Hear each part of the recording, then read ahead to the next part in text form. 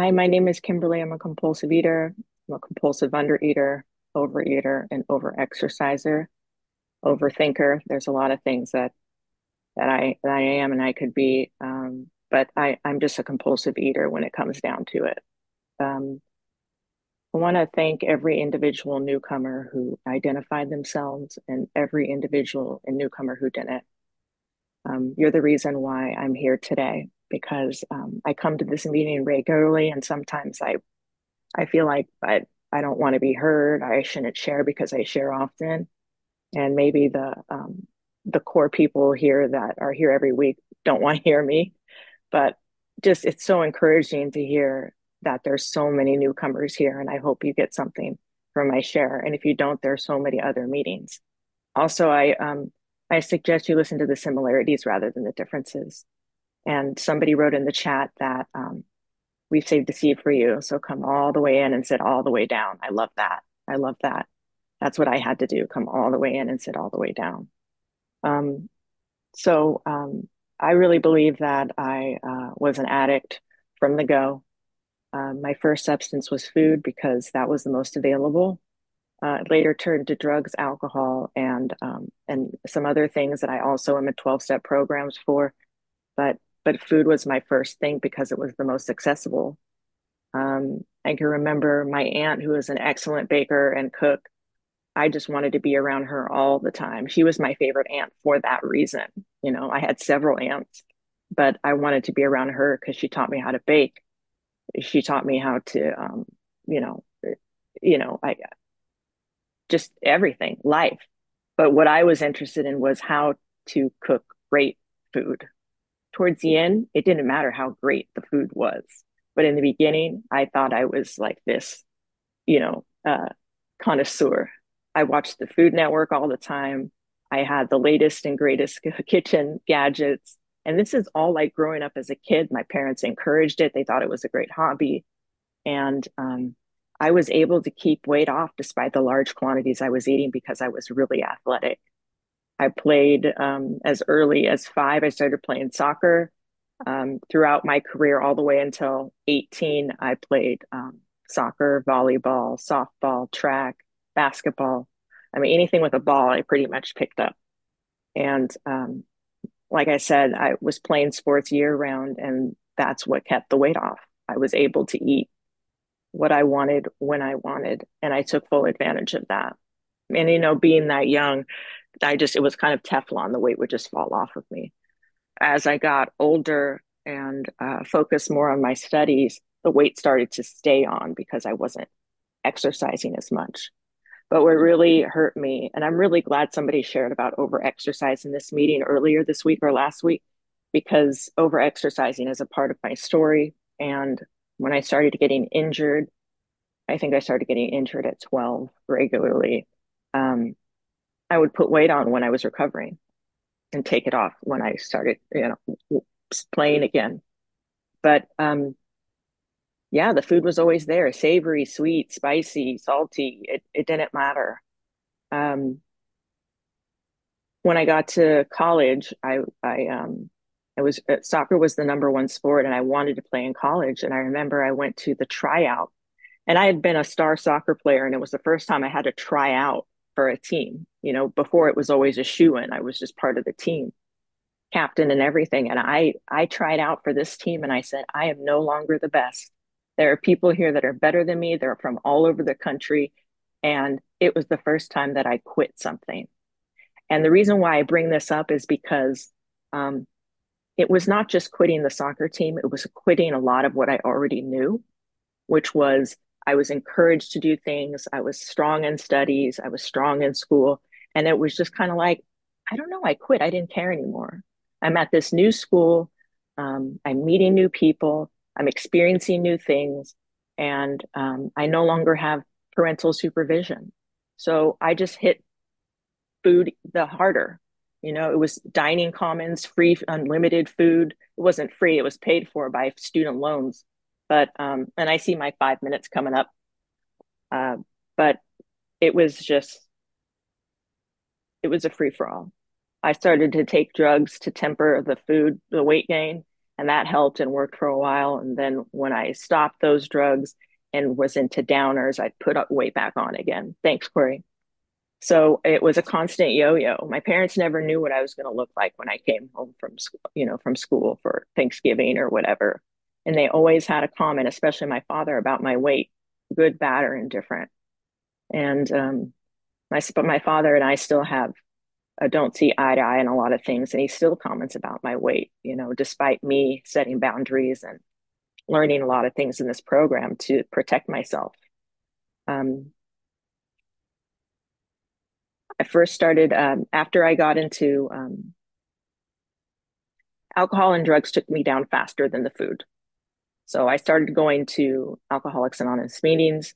I went into rehab, into treatment for several months, and I was able to get sober. And I celebrate 15 years of sobriety in April.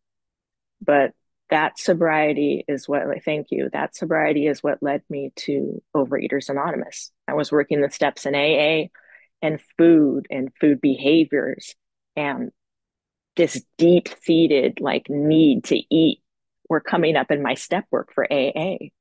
And I'm grateful that I had a sponsor that said, I cannot help you with this problem. You need to go to Overeaters Anonymous. And that's when I first started going to meetings in 2011. I was 29 years old. I still had a lot of eating left to do. And I liked the meetings and I liked you guys. And I came all the time and I had commitments and I was active, but I was never abstinent. I did the tools, I did the writing, I did all that stuff, but I would never could get abstinent. And it took until, actually, now that I think about it, it's January 17th. I have 3 years abstinent today. And thanks. And I started in 2011. So 2021, 2011, that's 10 years of in and out, eating, not eating, under eating, over exercising, under exercising, and being in the program. It's very painful to be in OA and be eating.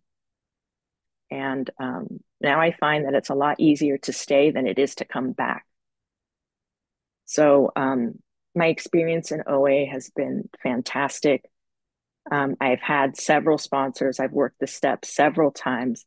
But again, working the steps when you're not abstinent for me, it's just, it can't happen. I have to set the food down. My alcoholic foods have to come down. And I just started surrendering those alcoholic foods a little bit at a time. But I'm so stubborn and headstrong that I was like, I'm going to hold on to that sugar. I'm going to hold on to those cakes. I'm going to hold on.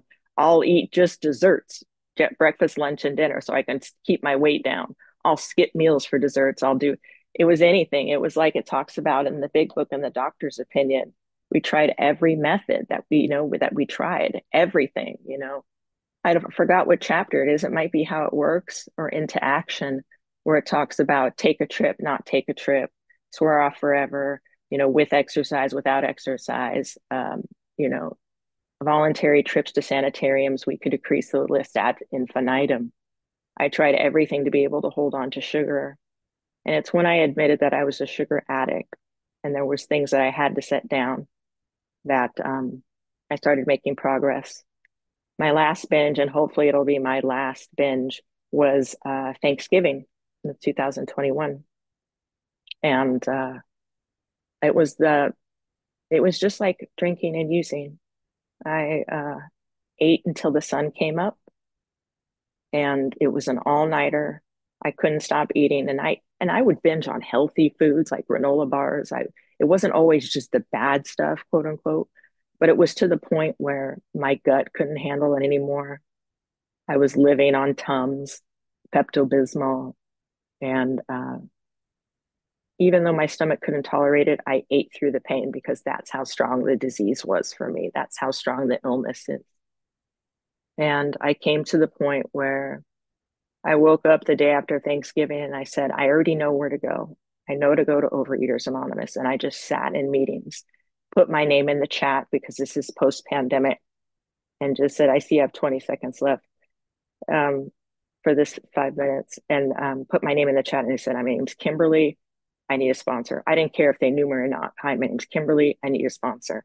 And I did that for every meeting until people started calling me, and they did. And like I said, I had been through sponsors before. Thank you. But I met a woman that I knew from Los Angeles, where I'm originally from. And I had seen her in person at a couple meetings, like back in 2011. And she had moved out of state, and I had moved out of state. And we met on Zoom, like formally. She lives in Maryland. I live in Texas now.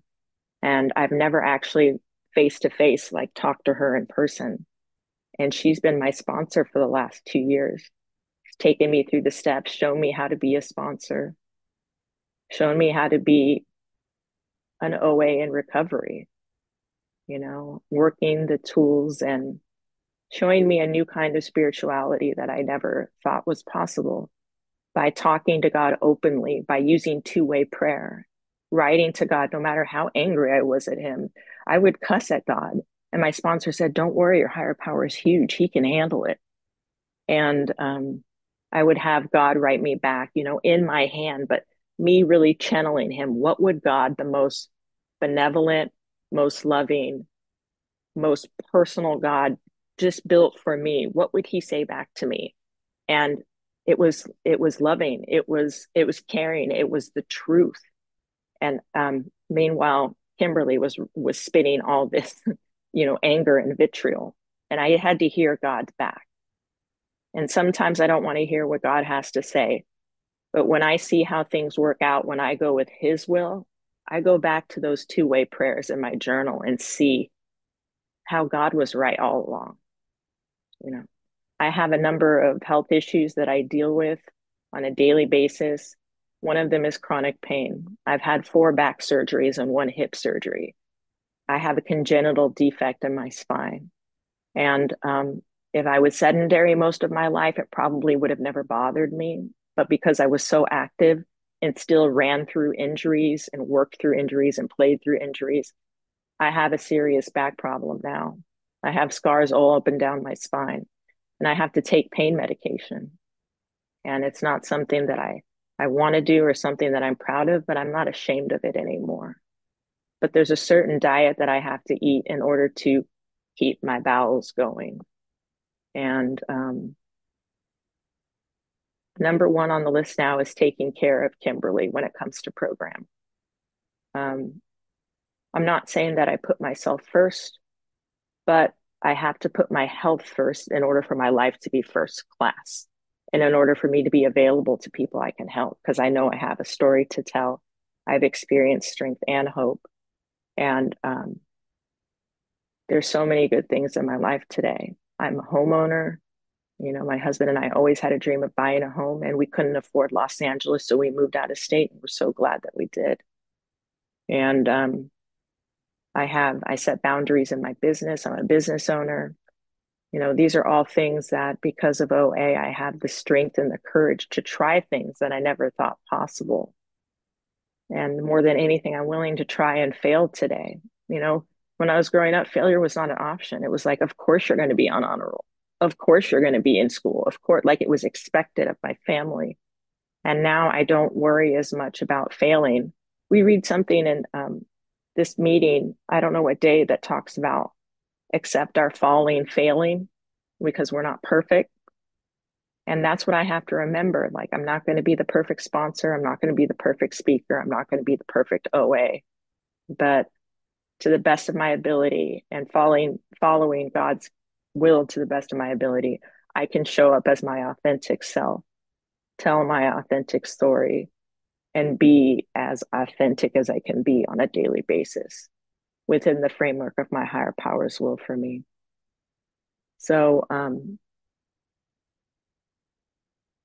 just want to thank the newcomers again, every single one of you who identified or not identified.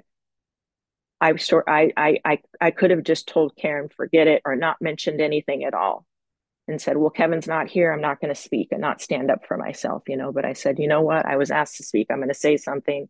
And then look, there was like 10 newcomers that said, hey, I'm new here. That's what I'm here for. So I'll pass. Thank you for letting me share.